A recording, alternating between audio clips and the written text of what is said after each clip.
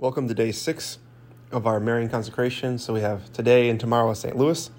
Then we'll move on to a new saint.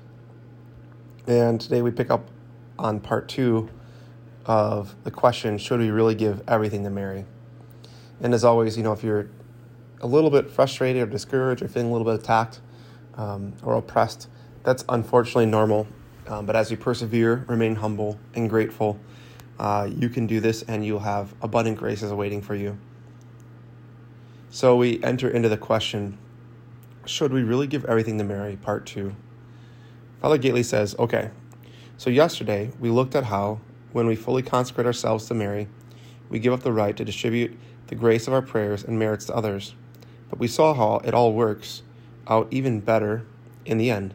Now today, we turn to ourselves. Isn't it crazy to give Mary all the value of our good actions and prayers and so appear before God with empty hands? No, it's not crazy. Remember, Mary is not outdone in generosity. If we give her all our merits, she'll give us all of hers, and that's a big deal.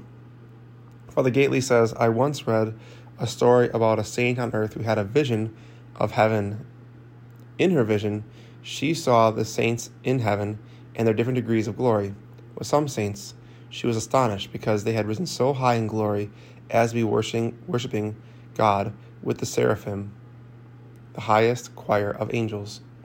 Another time, I read a passage in the diary of Saint Faustina, in which Faustina had a similar vision of heaven.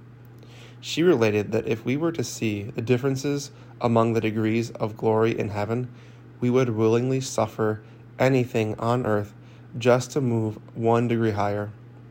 After reading these testimonies, I say to myself, quote, I not only want to go to heaven, but I want to reach the highest degree of glory in heaven that I possibly can, end quote. There's an easy way for us to do this. We give Mary everything. We rely not only on our own merits, but on hers. St. Louis explains, quote, the most holy Virgin, who never lets herself be outdone in love and liberality, seeing that we give ourselves entirely to her, meets us in the same spirit. She also gives her whole self, and gives it in an unspeakable manner to him who gives all to her. She causes him to be engulfed in the abyss of her graces. She adorns with her merits. She supports him with her power. She illuminates him with her light. She inflames him with her love. She communicates to him with her virtues, her humility, her faith, her purity, and the rest. In a word, as that consecrated person is all Mary's, so Mary is all his, end quote. Now, Father Gately says, despite these consoling words, one might still be troubled and say, quote, that's great. I'm all for having a high degree of glory in heaven, but what I'm worried about is purgatory. I'm afraid that if I give away all my merits, even to Mary, then I'll have to suffer in purgatory for a very long time, end quote. St. Louis responds, quote, this objection, which comes from self-love and ignorance of the generosity of God and his Holy Mother, refutes itself. A fervent and generous soul who gives God all he has without reserve so that he can do nothing more, who lives only for the glory and reign of Jesus Christ through his Holy Mother, and who makes an entire sacrifice of himself to bring it about, will this generous and liberal soul, I say, be more punished in the other world because it has been more liberal and disinterested than others? Far indeed, says Father Gately, will that be from the truth. Rather, it is towards that soul that our Lord and his Holy Mother are most liberal in this world and in the other, in the orders of nature, grace, and glory. End quote. Okay, says Father Gately, that settles it. And we get a gentle rebuke on top of it all. St. Louis repeats the important point. Mary is not outdone in generosity. If we are especially generous with her, then she'll be especially generous with us. And he makes another good point. the gentle rebuke.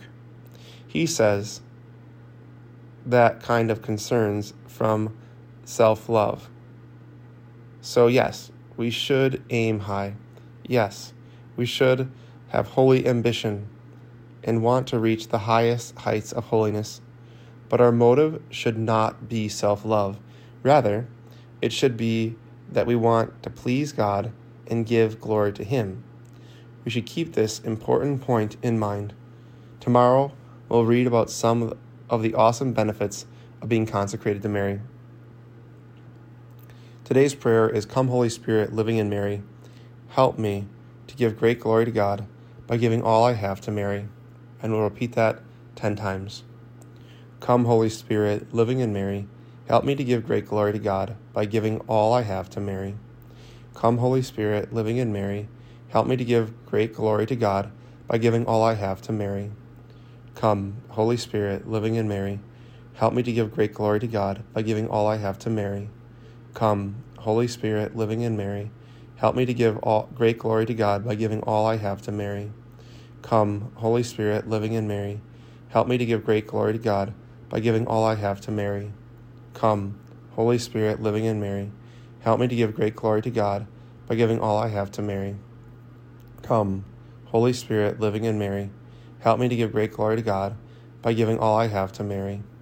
Come, Holy Spirit, living in Mary, help me to give great glory to God by giving all I have to Mary. Come, Holy Spirit, living in Mary, help me to give great glory to God by giving all I have to Mary. Come, Holy Spirit, living in Mary, help me to give great glory to God by giving all I have to Mary. And may Almighty God bless you and your intentions. In the name of the Father, and of the Son, and of the Holy Spirit. Amen.